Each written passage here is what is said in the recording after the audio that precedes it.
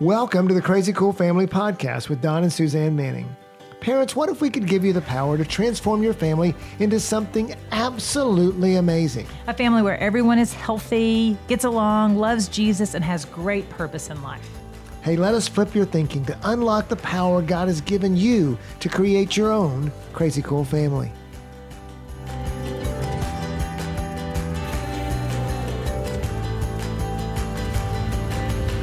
This month, we've been talking about pursuing God and how it relates to creating a crazy cool family. So how does pursuing God help us to have a better marriage? Well, I think for us, I'm not sure we would still be married if we didn't pursue God along the way. Hey. Not that bad a husband. I'm sorry. No. It's not that. It's just that, and I say this all the time, is that because we were both the babies of our own family, we came into our marriage wanting our own way.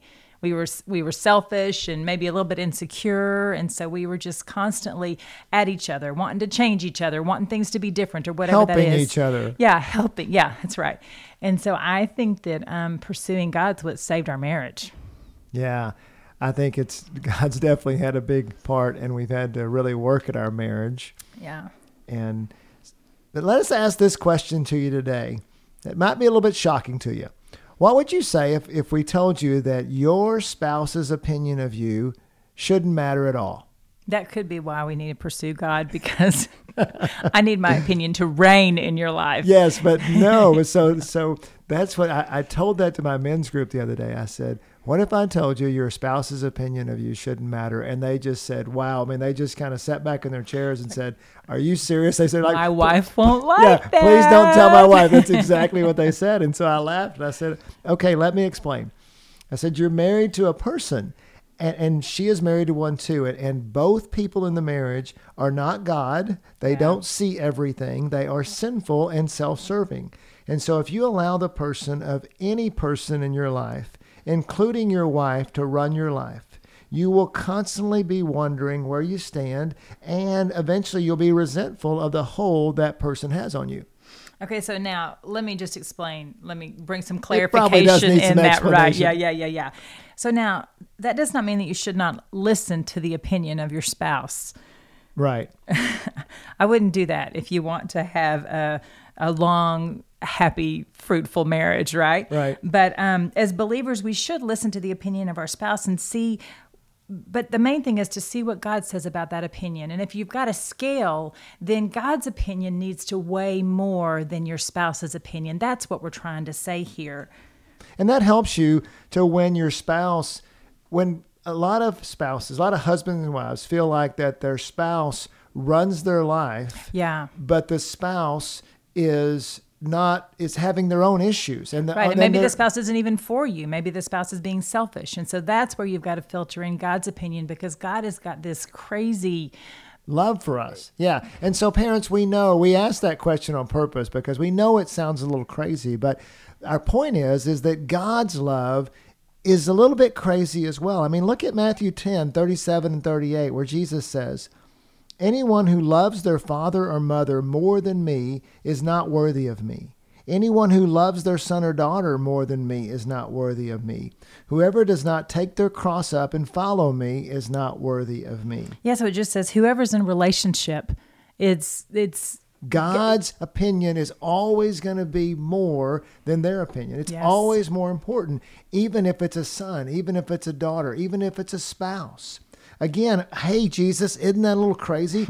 Aren't we going a little bit overboard here? But just remember, 1 John 4:8 says this, God is love. And Romans 8:28 says, all things work to the good for those who love him. If Jesus is telling us to love him and his Father more than anyone, then guess what, parents? He has a good purpose for it. It is for our good that we love Jesus and we value his opinion more than anyone or anything. And why? Because God's love is the best love we will ever have. It is unconditional. It is unrelenting. It is unequivocal. He will never leave us nor forsake us, and that love will last into eternity. Okay, so what does this have to do with marriage? So I was just about to tell you that. So when we know we're loved like that, when we can know then that God is working for the good in our lives and in the life of our spouse as well. And so now we call them the 3 C's of marriage. We can approach our marriage with a crazy confidence, compassion, and commitment. So confidence is just believing that God is working in our marriage for our very best, for what God has for us. That we don't have to control things. We don't have to be in charge. That I don't have to change my spouse or even control my spouse because God's got it. He's got a better plan and an idea for my spouse than I could ever have.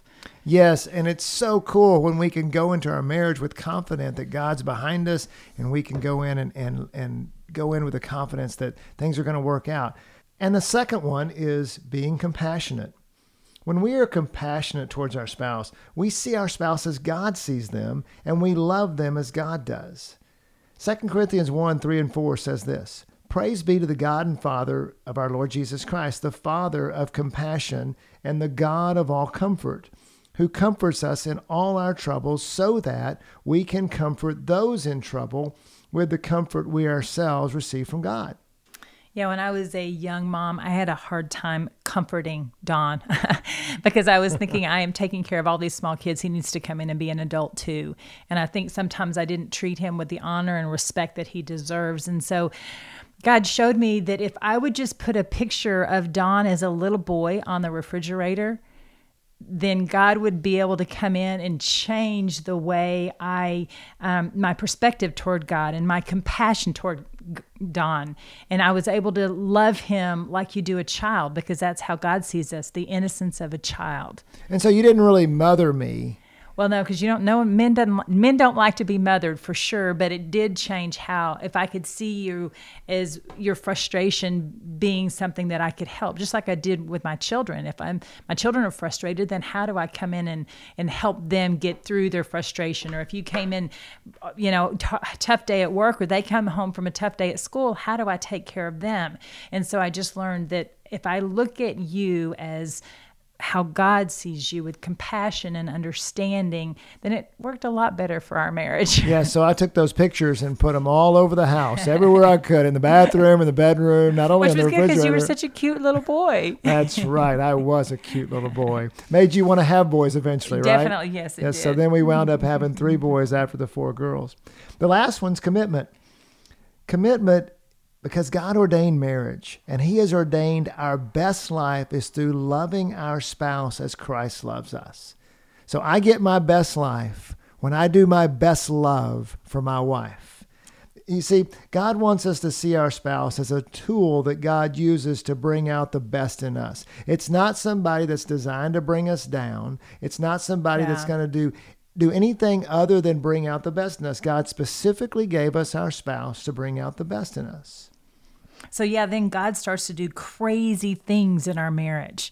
Like for us, I started to not focus on the things that Don was doing wrong, but instead I invited God in to show me places where I could respond with understanding and even gratefulness. Gratefulness is a whole next level of responding to your spouse. Or instead of being fearless and hopeless in our marriage, that it's always going to be the same or it's never going to improve, and we thought those thoughts several times, then we can see God working in every area, and that He would bring courage and hope into the situation. Yeah, there have been several times, several instances, you're 3, you're 7, you're 10, you're 14, that we're like, okay, this is as good as it's going to get. But then God came in and brought us courage and hope to bear down a little bit with Him and to trust Him to go to the next level, didn't He? Yeah, and I think that one of the keys that even led us to even start having that fear and that fearlessness and that hope is to pray more.